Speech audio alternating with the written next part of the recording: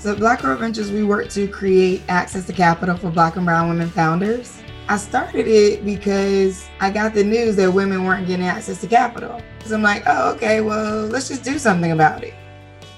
Welcome to episode 7 of the second season of Starts at the Top, our podcast about leadership, digital culture and change. I'm Paul Thomas.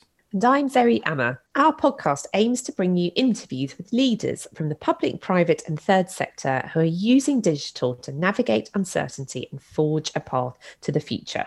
On today's episode, we're sharing an interview we did at the beginning of November with Shelley Bell, founder and CEO of Black Girl Ventures, where we talk about how female entrepreneurs have been hit by the pandemic, about Black Girl Ventures' pioneering approach to crowdfunding female entrepreneurs, and why inclusion is key to progression in tech.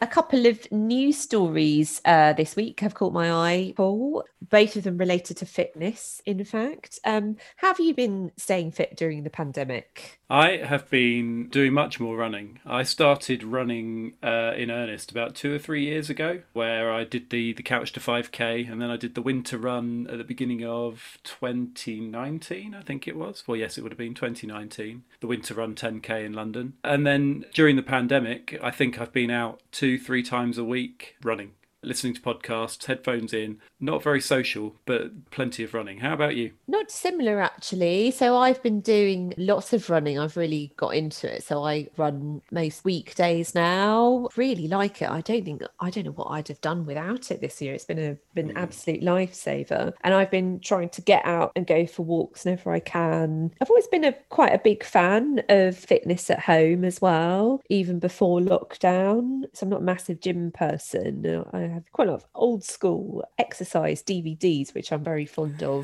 But you haven't bought a Peloton yet, the bike. I keep looking at those. Well, about a year ago, I saw somebody using one of those in a shopping centre, and I thought, what's the point in that? And now I can see what the point might be in that.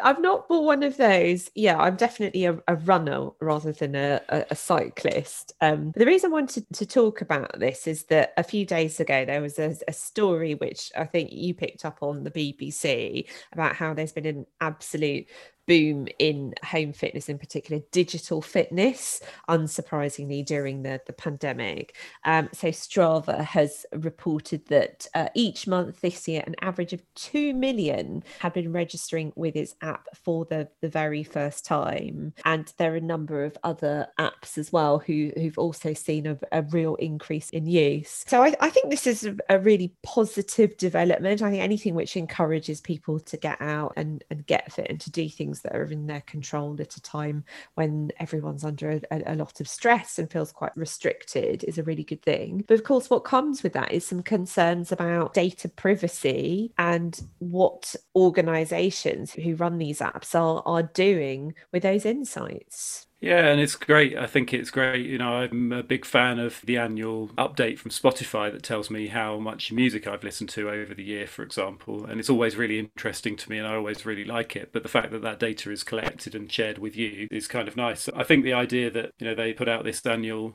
statement about the state of their app and the adoption of their app is quite key as well. But then they do get into the demographics a bit more, and I saw that they said that women apparently have led the charge on this year. 108% increase in 18 to 29-year-old women starting to run and starting to use the app. And I think, you know, it's about making most of that time outdoors, isn't it? And making sure that we are getting away from our desks and getting out there and seeing the outside world, breathing the fresh air and going for a run. Yeah, but I think you're right. It's how they use this data, how they collect it, how they store it. We were talking just before we came on. I've been an Apple customer for probably about 10 years now. I do have an Apple Watch, and that's what I use to track my runs. And the reason I've stayed with Apple all this time is that I think they take data seriously, and as far as I know and as far as I'm concerned, only really ever use my data to improve the products that I buy from them rather than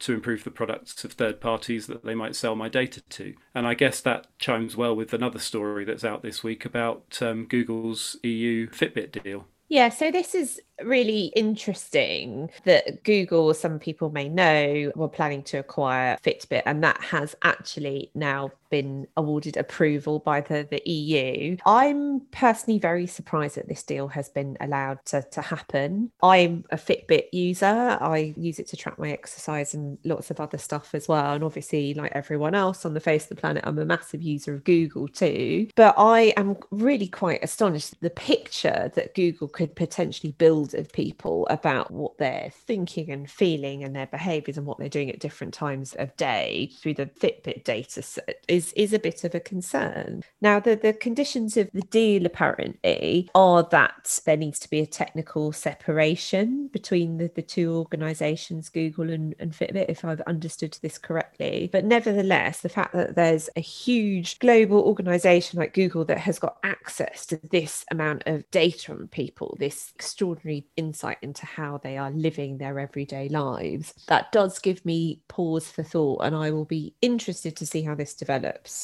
Yeah, I think you're right. If you marry it to all the other data that Google has about you from your web searches and the way that you work and the way that you organise your lives, then adding this into the mix is just another sort of a deeper level, isn't it? And I think there's a general discussion over the role that technology has played in sporting life altogether, actually. I've just made a note of a couple of other things that I think technology-wise have happened during the pandemic. We've seen a rise in competitive gaming, particularly at the beginning of lockdown when competitive sport wasn't allowed. And when we spoke to Rodri earlier in the season, our first episode, I think we talked about the role that potentially competitive gaming and online gaming might play in the world of fundraising. But that's an interesting one that's been around for a number of years, but has really taken off again. I think the other one other topic that I'm quite interested in is the rise of illegal streaming and football and how that's starting to have an impact all across Europe. And I just heard yesterday, I think that the French Football League closed their television contract, which is worth billions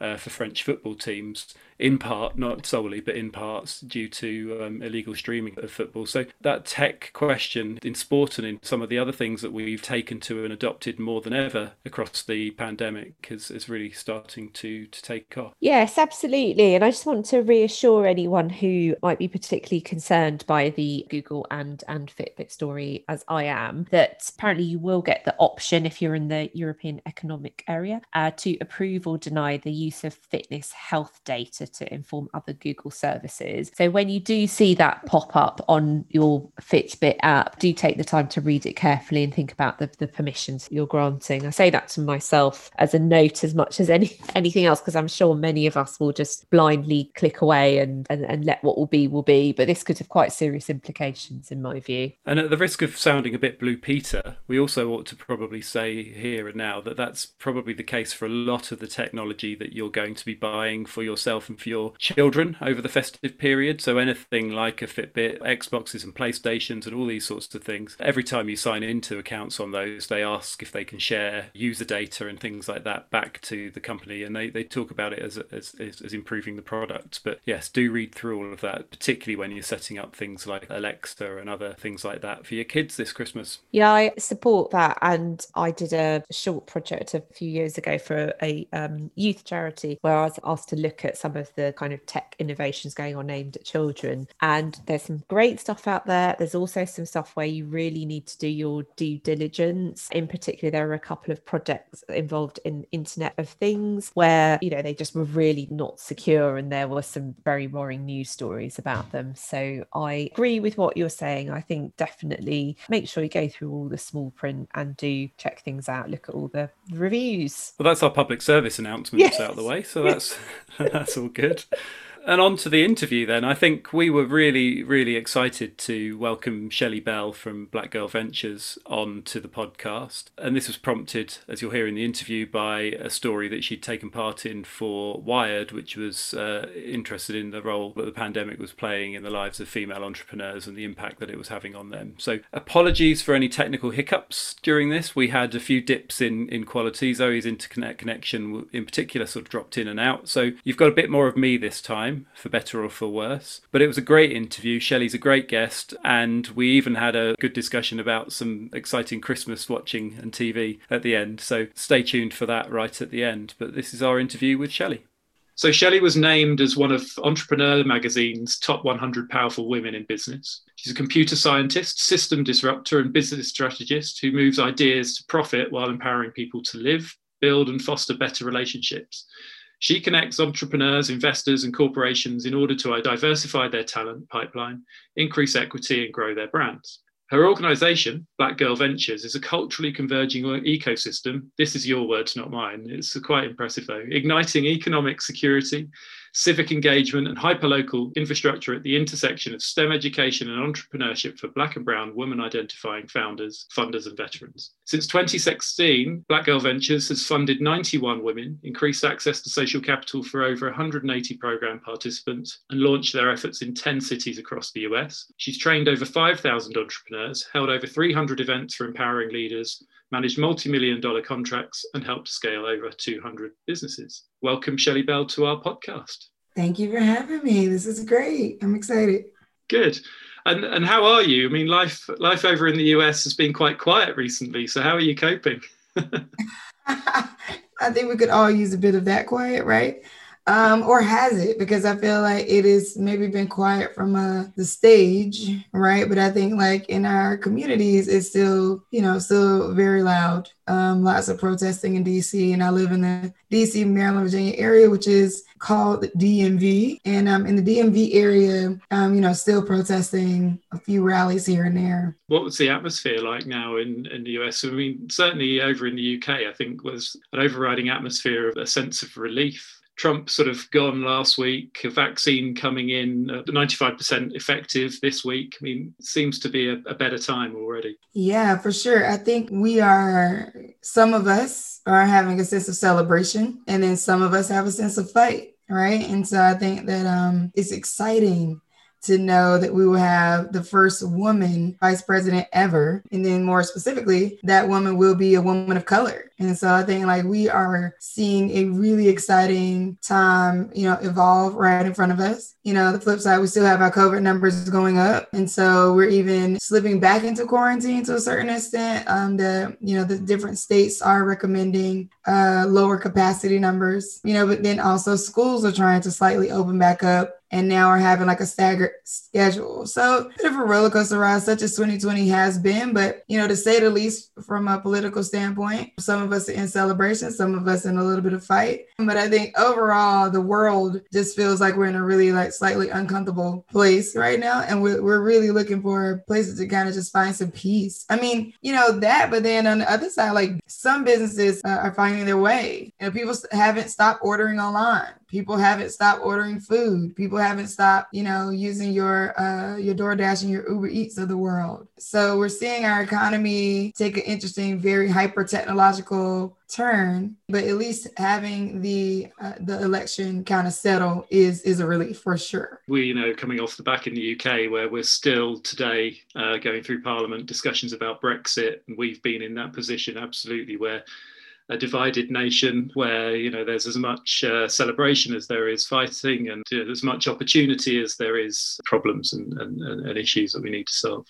Yeah, 100%. I'm optimistic though. I mean, maybe because I'm just serial optimistic, but I have hope that we're going to see some really significant changes. I mean, this is the first time that we've ever heard our president-elect openly denounce white supremacy, right? In that way, and say we need to move forward as a nation. So that creates a lot of hope. I think this next administration has a lot on their plate because they have to rebuild democracy, rebuild trust for government outside of, policy changes and lawmaking and actually governing the country. But I'm hopeful. I'm excited to see where business is going to go. I think this is a huge opportunity for a economic upshift and what could be new, like what could happen new, what's the new innovations. If you had cleaning companies before, your cleaning company is needed on a whole other level right now. And I think how will we figure out how to be, figuring out how to be And it's like your whole life, right? Like how to be a student now looks different. How to be in a relationship now looks different. How to be married, how to care for children, how to run a business. It looks different. And so I'm excited for innovations that will come out of this period. But just on that point, I was listening to a podcast the other day when they were talking about online only relationships. People are entering in relationships that they've just sort of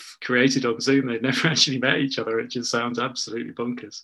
I know, right? Who would have known that we'd be here? I think it's interesting because it might be a really great opportunity to build relationships that are not purely relying on physicality. Because if you look at, our divorce rate kind of creeping up as well during this time, because people were together more than they've ever been in their entire lives.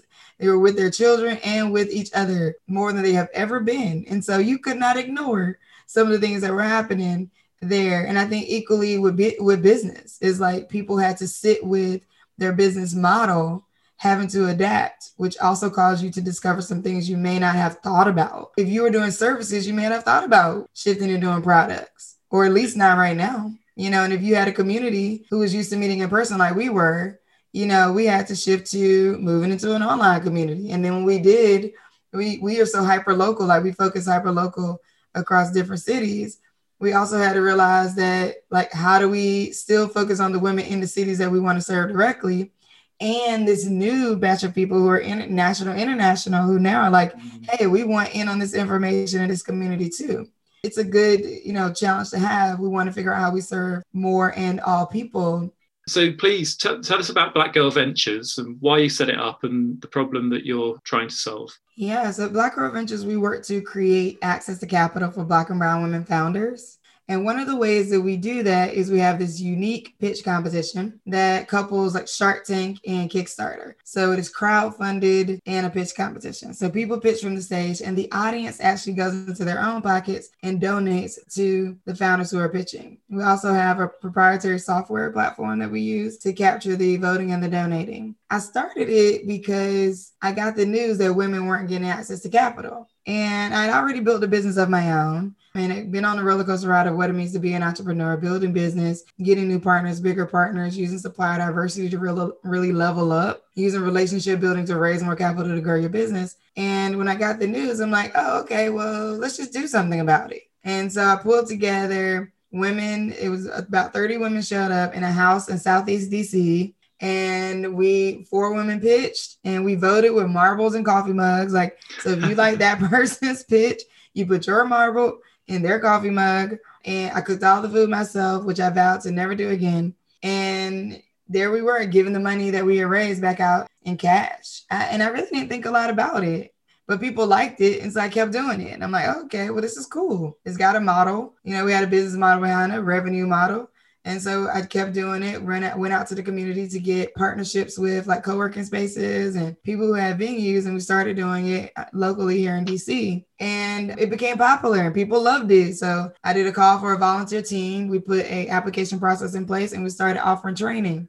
So we would do training, they would have pitch coaching, and then there would be the pitch competition. Kept doing that and then landed a partnership with Google Cloud for startups to be specific, and started traveling across the country doing it in Google offices in different places. And so from there, we went from having 30, 40 people, 45 people, 50 people to like 200 plus people per city that we were going to. Atlanta, Chicago, DC, New York, Detroit, Baltimore, Austin, Texas, because we would do South by Southwest. After that testing, I'm like, we're on to something. So many people wanted me to come to their cities, and I'm like, I actually can't go to everybody's city. And so we ended up receiving funding from the UN Marion Kaufman Foundation to launch chapters. And the idea for the chapters was to just take what I had come up with, create a toolkit out of it, and actually share it with communities for them to be able to create access to capital on their own, for their own communities. And so we recruited 25 women across 5 cities. So that made 5 women on the ground across the different cities. We trained them. We were all geared up for the launch. And then boom, COVID happens, right? So COVID happens. We were able to successfully launch pretty large in Philly and in Houston, and then had to shut down the rest of the launches and go virtual. So we continue with the women in those cities, definitely delivering the training and activating their communities, and then created this online incubator platform where we are directly serving women. So we do co-working every Wednesday all day long, and then we do pitch practice at night. And so people are able to come in, see people who are working through some of the challenges they're working through, or who have already worked through it. So peer mentoring, other training, coaching, support. We started a Black Women in Entrepreneurship support group, Women in Entrepreneurship support group that we hold monthly. And so that's been just like for the mental side of building a business. And we think about it in the standpoint of like, how do we serve the entrepreneur holistically in a way that says, if the entrepreneur is served, then they can grow the business. And that's the way we think about it. And so, yeah, here we are. We funded 104 women to date. We've had about 200 women come through our pipeline. We have, like I said, 5 chapters across the country, organic reach of about 1 million people in general. And we've been really focusing on how can we connect founders to larger opportunities. So we're working with a couple of different corporations on having corporate mentors be engaged, supply diversity efforts. And it's really, when I say create access to capital, we really look at it as create. It's like somebody's access to capital may be a new job, a better job. Somebody's access to capital may be an investor, maybe a grant, maybe a loan, maybe a partnership or peer mentoring, because social and financial capital, right? All the money comes from who you know. And I saw a quote that you said that Black Girls Ventures' role is to concentrate on raising the average rather than bridging the gap. So I'm assuming that what you're looking for really is the focus on long-term change rather than short-term fixes. So in your view, what needs to be put in place beyond what you're doing to ensure that strategy can work long-term? Yeah, I think a couple of things that should be thought about is more patient capital. So capital from institutions, investors, and grant opportunities that really are in it for the long haul, and thinking that if I infuse entrepreneurs with capital at this stage, then they will be able to reach certain heights, and looking at like what that looks like. Also, public-private partnerships with a focus on entrepreneurship, I think could be really huge for what makes sense. I think different governments taking a stronger look at supply diversity and actually figuring out what it means to push the needle on that, and where these government entities or the corporations can't just cop out with like, oh, well, we couldn't find any underrepresented founders, or we're so used to funding these 5 large contractors that we trust them more, and it's like encouraging those contractors who have kind of locked up the opportunities to push out and go find other people to partner with, or they're not going to continue to get their funding. So I think it is like figuring out ways to create scalable, repeatable processes that could really encourage more innovation in the idea of thinking about diversity, equity, and inclusion versus just thinking about how can we be diverse and more equitable, but like, yes, and what kind of technology supports that? What kind of transparency supports that? What kind of repeatable processes supports that? Are you thinking about it from the onset of building out your programs or hiring, or versus starting what you're doing and then saying, oops, oh, wow, you know what? We need to be more equitable. Like we need to think about women. Okay, well, women and people of color have been around for a really long time. So it's time that we figure a way to think about people from the beginning of building companies and building programs within companies versus, having to do the oops after you're, 10 years into building. Shelley, I absolutely love what you're doing, especially because one of my frustrations that I hear from a lot of people who work in the VC industry or who are pitching to VCs is that lack of diversity. So I think this is a great 2020 question to ask, isn't it? If you could redesign the VC industry, what would it look like? To be frank, and fairly diplomatically radical, VCs will have more Black friends. I mean, it is diversity kind of starts with diversifying your portfolio of people. And that means your portfolio of people you invest in, but also learn about new cultures. Like we can do it when we travel abroad. People have no problem traveling abroad to various different countries and then learning how to get acclimated to what that country requires. When there's people here, maybe in your own country, wherever you are, that you have not gotten acclimated to yet for whatever reason. You've just chosen not to. It's interesting. Like I said, a lot of the investment comes from social capital. So I wonder what it would look like for more venture capitalists to become friends and family. So when we think about the friends and family round, I wonder what it would take for more venture capitalists and angel investors to become friends and family with more people who are not like them or not in their realm or not in their industry. And that could be women, that could be underrepresented founders, that could be like taking the opportunity to build relationships themselves. I think founders feel like a lot is on them to do the work. And I think even in government, right? The government says, you come to us, we don't come to you. And I think that when we think about the business development corporations and the small business efforts across the country, because the startup world kind of just jumped out there and started doing its own thing, not as many people may be going to some of the small business efforts that existed, when technology wasn't booming as much or startups weren't so popular. So I would say one would be that for all of the venture capitalists and investors to check their LinkedIns and think through how many pages it takes them before they get to a woman or a person of color, and then revamp that. The next thing would be considering, when you think about a relationship building outside of that, like you actually going out to the communities and putting some time in. And another thing would be leading with your dollars if you're serious, right? You don't have to lead with your intellect. You don't have to lead with your logic. I was just saying to someone, investing is, we keep pretending that it's blackjack, but it's roulette. So trying to define the odds of who you're playing against and play smart because of that, like that's just not real. And that is more roulette where you're like, ooh, I think it's going to work. I think it's going to work. Boom, I'm putting my money on this. So it would be like reframing perception that investors have that's, very capitalistic, which that's conversations to be had around how people feel about capitalism. But I think there's some relationship building that could be added to, and context. I think as Gary Vee says, content is king, but context is God. So, in that way of thinking about context around founders versus just content.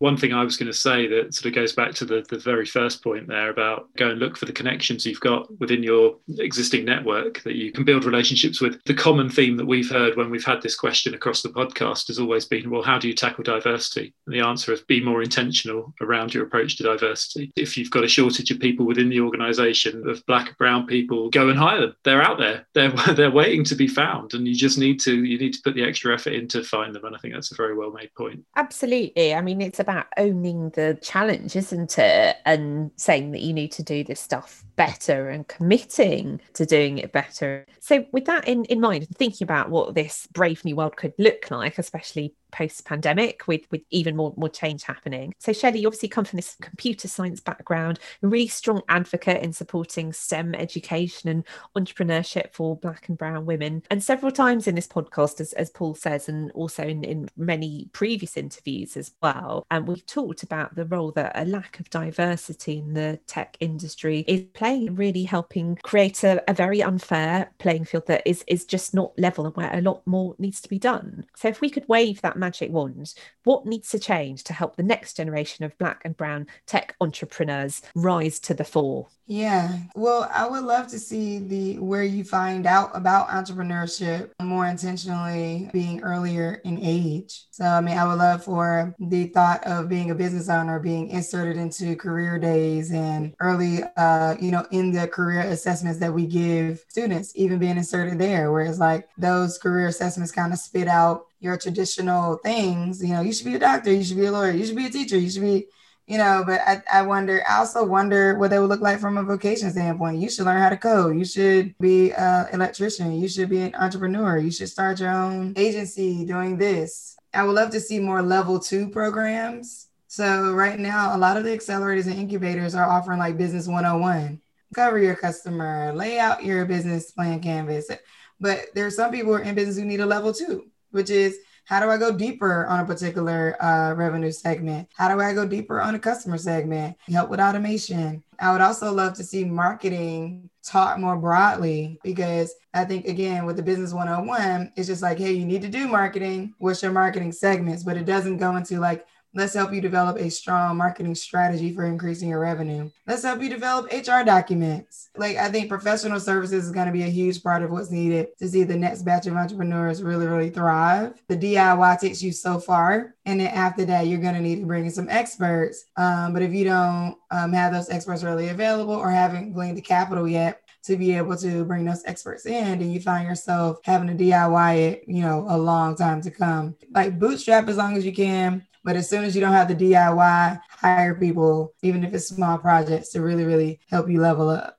The professional services organisations must be, I would imagine, falling over themselves to get involved with you and what you're doing, are they? Yeah, we do have. So we have a couple of law offices that come our way. So yeah, we do actually. These are still paid for services. So we want to be, make sure that we find the people with the right packages that can make sense for the entrepreneurs at every level, because entrepreneurs you have to be at least a year in business and you have to be revenue generating. Mm-hmm. Sometimes we're a little bit lenient on the revenue generating, because depending on what you have, because if you've had to really focus on building your tech product out, or if you have a tool, you have to really focus on getting your mold done and finalizing your product, but you may be past idea phase. So we don't necessarily work with people in idea phase directly. We do have a partner that we work with that does a launch camp. And then that's where people can get started. And then we focus on the more leveling you up with capital and training. So yeah, getting people connected to those professional services is super important. And we do have lots of firms that reach out. We're always looking for more. If there are people who are willing to offer 30-minute consultations, because we see ourselves as complementary to that, because they are able to offer those 30-minute consultations and get business, right? It's in the professional services realm, a lot of that's word of mouth. A lot of that is through discovery calls and figuring out whether or not it is a company that can actually afford your services and somebody you want to serve. So we welcome firms out there who are willing to do discovery calls that potentially land in business. And just to go back to another point that you mentioned, I think I completely agree that hopefully as entrepreneurs, Zoe and I would class ourselves as entrepreneurs and consultants, but hopefully our kids coming home and seeing, dad recording a podcast, dad doing this at the kitchen table, we're building these businesses at home. And I'm hoping that rubs off on our kids coming in and seeing that there is a world outside of that career path that would take you to, law firms or teachers or scientists or whatever that still need filling, but there is an option. I was just going to ask, you said your daughter's in the background watching something on the computer. Do you know what she has ambition to do, having a mum like you? Yeah, I have 3 children altogether. My oldest son has creative aspirations in writing and in music. So that's interesting to watch him kind of unfold. He's in his last year of college, and I'm just wanting him to figure it out. My 18-year-old son just went into college and is a theater kid. He wants to actually be an educator, which I was an educator for a while. I also did performance poetry. So he got to see a lot of that unfold. My 6-year-old, she is into making things. She actually likes science and math. She really likes mixing formulas. So I can imagine that she's going to do something in the beauty world having to do with chemicals or something. The kids of today, they want to see their skill be put to use and then see the color right in front of them. Whereas we were kind of, I think, told, I don't know what generation you are, people out there, but growing up, I feel like people were pumping to me, just be smarter, learn the material. And it was with no evidence of why I was learning it, or no instant gratification on the fact that I had learned it, other than a number or A or B or whatever. And I think living in this society of instant gratification, we're going to see people want to take on more jobs that actually show them some love back immediately. And so I think this is why the tech world works in the way it works, is because you're part of this bigger thing that's affecting hundreds of thousands of people. And so every part of that makes that work. On top of I think we're seeing and we'll continue to see an insurgence of people leaning into the gig economy. Yeah. So you're not having to go through so many different mediums to actually get a customer. You can actually put some marketing in place and the world is your oyster at that point. One question, so I wanted to sort of move into a slightly different area, but the Wired article was obviously about the gender gap, particularly female entrepreneurs and the risks there. So interestingly, the article talks about previous recessions having hit men harder, but this time that the reverse is true. And it says that there are around women are a third more likely to work in a sector that was shut down during lockdown. They're also more likely to be furloughed, 47% more likely to have lost or quit their job. Plus, on top of that, they've shouldered more childcare responsibilities and household work than men. So the question, I guess, is how much wider could the pandemic open the gender gap without due care and attention to the issue? And how worried should we actually be? Lord knows, Paul. I'm hoping not, not much wider. So it's interesting because a lot of the numbers around hiring, at least in the US, they speak to payroll taxes only, right? So if you don't have official payroll as a company, organization, or corporation, then technically if you don't have payroll, then technically the people you are hiring, even though you may be giving them work, is not counted. So when you look at the unemployment rate and those numbers, right now, the formula seems to be based off of who's on a payroll. It does not account for who is actually working in the gig economy, contractors, freelancing. And for whatever reason, we have not yet started counting employing yourself as having a job. So I think that the numbers in some instances may or may not make sense. I think what those numbers say to me is that women have taken more ownership and women have decided to launch their own things, because it makes sense for the way that sounds related to the fact that we're now seeing a 40, 50, 60, 70% uptick in women starting businesses, right? Like we're seeing women of color be the fastest growing business segment in the country, starting businesses at 6 times the national average. And so with that, that's just letting me know that payroll wise, we may not be on the books that they're counting for employment, but that we're out here building businesses and growing them. I'm hoping that it does not widen the gap, but the pandemic has exacerbated the problem. It's not that this wasn't a problem already. It is just becoming so apparent to us that we can no longer deny it. We can no longer act like it doesn't exist, because we have to measure how the pandemic is affecting everybody in order for us to create data around the economy. And so that means that when these numbers are pulled out, we have to start thinking of solutions and innovative ways to push things forward. And administrative plans that are coming out around how things work, we're going to have to be pushing on. This is great, but does it create jobs for women? This is awesome. Yes, we want more technology. Yes, we want more broadband. Yes, we want more construction. But does the construction jobs create more jobs for women? Nah, not necessarily. Like, has it created programming for women to get into construction? Not necessarily, right? And so I think we just have to, while we are all uncomfortable, we have to figure out, not to go back into the comfort of, the wage gap being okay, but to go into a place of saying, ooh, that was uncomfortable. Okay, what does the new normal look like? How do we move forward? I actually don't want us to get, quote unquote, back to anything. I want us to get forward to a lot of great things that could potentially happen. I think that's a message that we've heard on these podcasts time and time again, that there's such an opportunity to go into the future with a different step forward, that we can learn from this and start to do things differently. And I think the biggest fear for me is that, we all just regress back, particularly when it comes to types of business behaviours and certainly the workplace. There was a big push to get back into the office, I think, earlier in the summer in the UK. And everyone said, oh, it will be great because we can just get back to the office. I think that reality is probably going to change from underneath us, and something that we really do need to focus on. So I think you're well placed in the shared workspaces and things like that, because I think that's the place that we're all going to fall into. So we've been involved in several live local crowdfunding events. So in fact, there have been a couple in St Albans in Hertfordshire in the UK, where I'm based, not so far from where Paul lives as well. And they're run by a charity called the Funding Network. And it's a format that works really, really well. And we thought, bizarrely, there's actually a bit of crossover with what you guys are trying to do. It's very different in that it's all about getting live crowdfunding support for small local charities in the Hertfordshire area. But we were thinking that actually what you're doing with your amazing pitch events with BGV and how you modelled them on, I think, the rent parties of the early 1920s. I love that kind of collision of something that happened long before digital and then updating it and using it for a new way of getting support and resources for this new generation of entrepreneurs. Can you tell us a bit more about how you came across that idea of the rent parties and how you got inspired and took those ideas forwards? It's actually historical. So in the early 1900s, during the Great Migration, Black people migrated to Harlem. and white landowners raised the rent. And so what they did to stay in those homes is they threw parties, which were called rent parties. And so these were basement parties, but not your average parties. Like you have people who are considered African-American greats like Langston Hughes, Duke Ellington, Fats Waller involved in these parties, and they would take that capital and pay rent with it.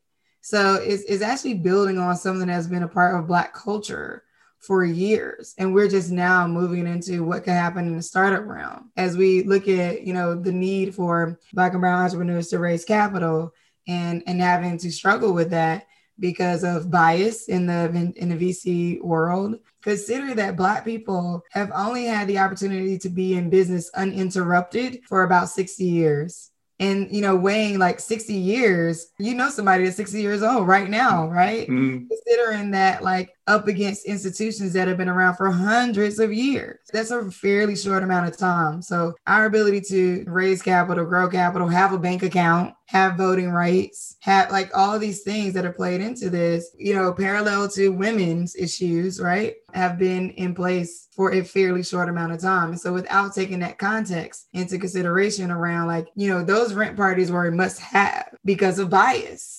I consider like looking at what we're doing now similarly, like if we don't find a way to get Black and brown people a friends and family round, then we are doing a disservice to what we call these diversity, equity, and inclusion efforts. I think linking it all the way back to that is amazing. But as you said, it was absolutely essential for it to happen then. It's absolutely essential for it to happen now. And I think that's the really strong fall through from that. And it's interesting, isn't it? In those events, we've, as I said, Zoe said, the one we've run is local to us in St Albans, but those ones have been the Funding Network is I think it's a global organisation. Certainly they do events across the UK. And there was one that we took part in earlier in the summer, which was the first one run in COVID times. And like you said at the beginning of our interview, the opportunity for something that usually happens in a small room in the middle of a small city in Hertfordshire in the UK, suddenly to expand its walls out to the entire world. And we had people on that call from Mexico, from all across Europe, from Australia, all taking the opportunity to sort of come into that room and give to charities that just desperately, desperately need that money. The question is really, do you see these online pitch competitions, do you see them as having a big part to play in the future of BGV, or is it something that you hope you can get back into the room? Considering a new normal, I think we're going to be a hybrid of, on virtual and physical from here on out. I don't know that at least for the next, 2 years that anybody's going to want to gather 200 people in a room. Mm-hmm. Even though people are going back to the clubs and bars and things like that, I don't know that we would feel comfortable as an organization taking on a liability of, 100 people 200 people be in a room right now, considering one, our numbers are going back up, two, there's no vaccine. And even if a vaccine comes out by the beginning of the year, nobody will trust it for another 2 years. So, because it just doesn't make sense to have a vaccine come out that fast, right? And I think, it really allows us to be able to serve a global audience, and we're going in that direction anyway. We've actually had some conversations about coming to the UK and bringing our efforts there. And so we are, we'll hope to roll some of that out over the next 5 years. Once we find great partners in the UK, is there anybody out there listening? We will help you. Yes, we will. We would love to bring our efforts to the UK. So yeah, I think we'll be a bit of a hybrid. I think, we're taking our time. This is brand new. We're doing a great job at serving and growing the community as it is globally. People can be involved whether we have a competition there or not. And so we still are serving them with training and webinars and peer mentoring and things like that. I think we'll be a bit of a hybrid for a while. I could see something where like maybe the competitors are in a space and we could film live. Some employees inside of Goldman Sachs, they did this internal pitch competition where like we were in a BGV fan room on Zoom, but the actual people pitching were in a physical location in New York. And then the judges were like 3 or 4 people in the audience. So, and that was kind of cool to do. Like, and the feed was looped in and everybody could watch from wherever they are and like that kind of thing. So I think there would be some interesting ways to do some innovative things like that. Eventually, like right now, we're going to do like a BGV fan room for one of the upcoming competitions. And so we'll have people on Zoom, we'll be engaging with them and they'll be watching the competition with us live, but the competition will be like airing online too. So I think we're thinking about like, how can we create networking opportunities, keep the relationship building aspect going while people are distant from each other. And it goes back to what you said right at the beginning about widening the opportunity. That's the most important thing. And if the technology enables you to do that, then all the better. Finally, one question left. We lend you our genie in a bottle, and you've got one wish left. What one wish do you have for 2021? And it can be personal, business, societal, you choose, whatever, but you've only got one. If I had one wish, I would ask for more wishes. That's cheating. Everyone says that. That's cheating. That's what my 8-year-old would say. Definitely. I know, because that's the only answer that makes sense. But if I had to have one wish, I would wave a wand and deliver a really true, authentic understanding of the layers, suffering, and celebrations of Black culture to every person on the planet. I mean, I would deliver it in a way that was as if it was your own.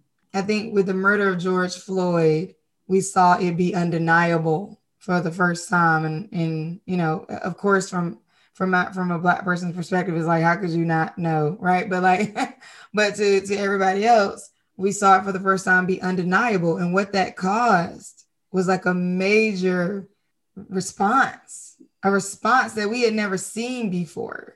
And I don't want that to end. I don't want this tragedy to be forgotten. I don't want it to be swept under the rug and like now we just kind of fall back into a routine where we forget about it. The thing is, it's never been delivered. And so it's unfortunate this had happened, but it's never been delivered in a way that you could not say to yourself, oh, well, that person probably did something. But this was a case where it's like, no matter what that person did, this was just inhumane.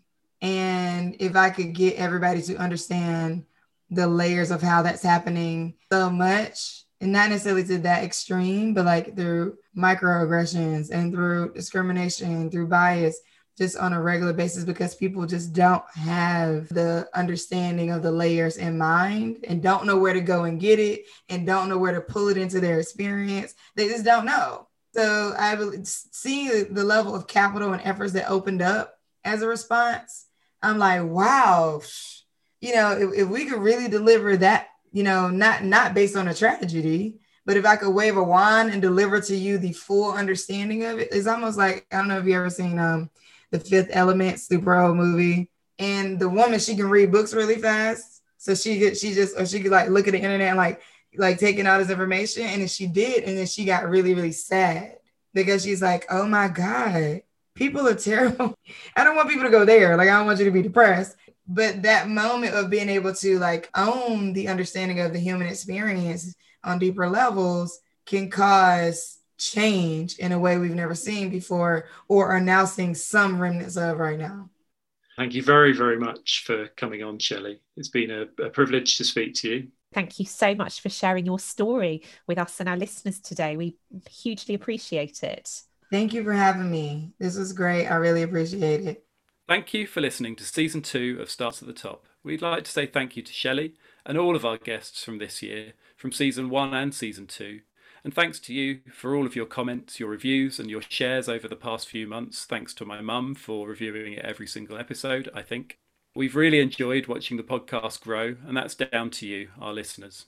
A huge thank you from me as well. We really appreciate all the lovely feedback we've had, and a massive thank you to all of our wonderful guests. And please do let us know what you would like us to cover in next year's season 3. We will be back for that. As usual, please do send us any other thoughts that you have, any other feedback. We'd love to hear about anything that you feel you'll do differently after hearing from any of our speakers from the series. You can share your ideas, questions, or thoughts with us over on Twitter, where it starts at the top 1, and you can email us at startsatthetoppodcast@gmail.com. And please leave us a review on Apple Podcasts if you can. Thank you to all our listeners, and we'll speak to you soon. A very Merry Christmas to all of you, our lovely listeners. Yeah, happy Christmas. And to you, Zoe. And to you, Paul.